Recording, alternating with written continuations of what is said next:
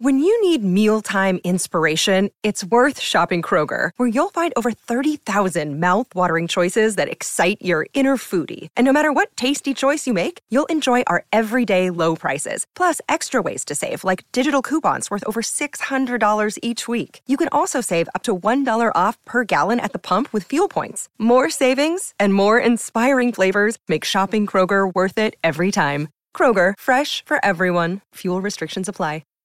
Perfection doesn't exist. It don't exist, Joe. We're in a time right now where people expect perfection. You expect perfection. I don't know where this came from. I don't know what happened that this is the criteria for living. My true understanding is, all right, you got one life. And that one life, the goal for us is to live it to the best of our ability from the beginning to what's said the end. Sun don't stop for nobody, man. Sun don't fucking stop. Sun gonna be up in the morning regardless. That sun is gonna be up in the morning regardless of how I feel and how depressed I am. The sun is gonna fucking shine in the morning, and at nighttime the moon gonna be there, and you gonna look up. These days gonna keep going by. So do you let the days go by and look up, and you done wasted a year doing what? Or do you just pick it up? All right. Well, got to figure it out, made some mistakes, life goes on. Let me figure out life from this point. I'm a life goes on type of guy. The biggest memory for me is the one of being complacent. You know, as a child, I wasn't really a kid that embraced the world of challenge, right? I was very complacent. I was okay with being a subpar to low average student, right? I was okay with not trying. I was okay with not giving my all. And I was kind of okay with getting over, right? So the biggest memory that I have in my childhood is like when I got to that early teen years, that 12, that 13, that 14, being sneaky and thinking that you're constantly one-upping someone was that's what I was embracing at the highest level. Do your homework. I did it. Did you really do your homework? I did it. And you taking my word for it and not checking my homework. Oh, I didn't do it, but you think I did. I got over. Ultimately, you're slowly cheating yourself over the course of years, and it's not until you get a reality check as to why that work was necessary that you realize you're just not doing what you're supposed to do with your life, right? You're not giving your all. It's so amazing when you get to the other side, you see the other side, and you look back and you just look at what you've grown from. The conversations that I'm able to have, the knowledge that I'm able to speak with, and the understanding. I understand, not because I'm a trained machine and I spent all of this time prepping for, and you know, this is what the idea of education was all based off of. No. The idea of discovery enhanced the muscle that made me want for so much more information in the space of life that I chose to love. Not trying is failing. There's a lot of things that people can't do simply because you've never tried to do it. And I'm not saying that you should try everything. I'm not saying that you're supposed to do everything. I'm saying that for me, when someone says something and I go, no, I never did that. I have to have a reason for why I've never done it and a justification. If you ask me something and I go, no, and you just say why, and I go, that's not good enough for me. Yeah. I like to have a reason why. And that's the foundation that I stand on. That's how I built this mindset, this level of energy to go ahead. Rhyme and reason within my why. Why not? You know, when you say and use the word monsters, just for clarity so people can understand, of course we're talking about the different levels to you, right? And within the levels that I've discovered in myself, of myself, you know, you got your good versions and your bad versions. And the bad versions I refer to as monsters, but just because they're bad doesn't mean they don't have good quality. And when you're winning and you're succeeding, there's this idea that everything is right. There's this idea that perfection has now presented itself and life moving forward is going to be just an easy road. And it's not until you're in that position where you expect perfection and you think that you start to see the true problems and flaws really present themselves.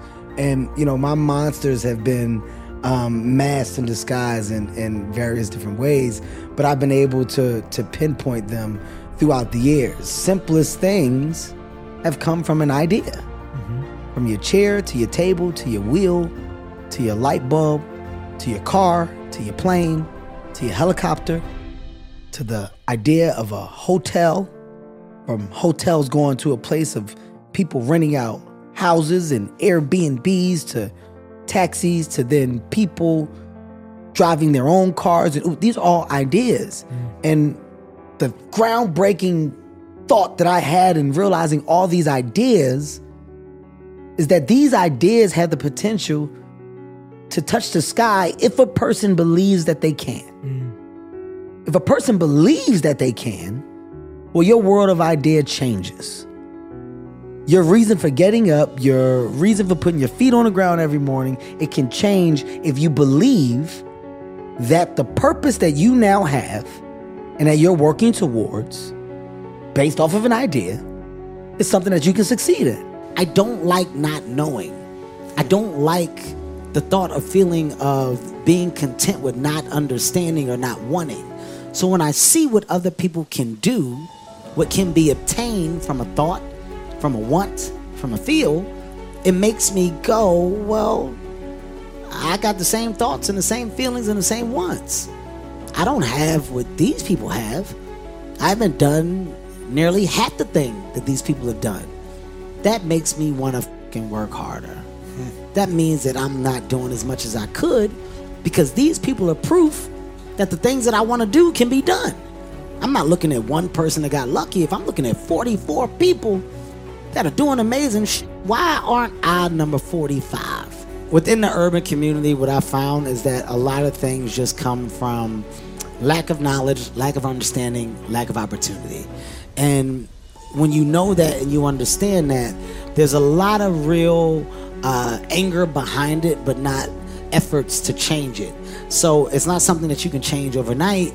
It's something that you have to make the baby steps to basically help and motivate others to jump on a bandwagon that you're creating. Well, the one thing that I'm most confident in is me. So I'm going to lose on myself. At this point, it was where I knew that I would get a positive outcome and a good return on my investment. I wanted to. Betting on you. I knew that I was betting on me, and I knew the potential of my project and what it could do. The biggest reason for my entrepreneurial drive right now is by being a sponge. When you're around other entrepreneurs and you see what the benefit of a creative mind is, it sparks yours. The only way to really get to my goal, if I'm trying to become a billionaire and I want to take that money and throw it back into several communities, I have to surround myself with other people that have that same mentality. I have no ego. I don't know it all. I don't have the education that matches up with the things that I've done or that I'm doing. But what I do have is the understanding of how things work. And when you get the people that have a different type of understanding and you match my understanding with yours, you have something that is destined to succeed.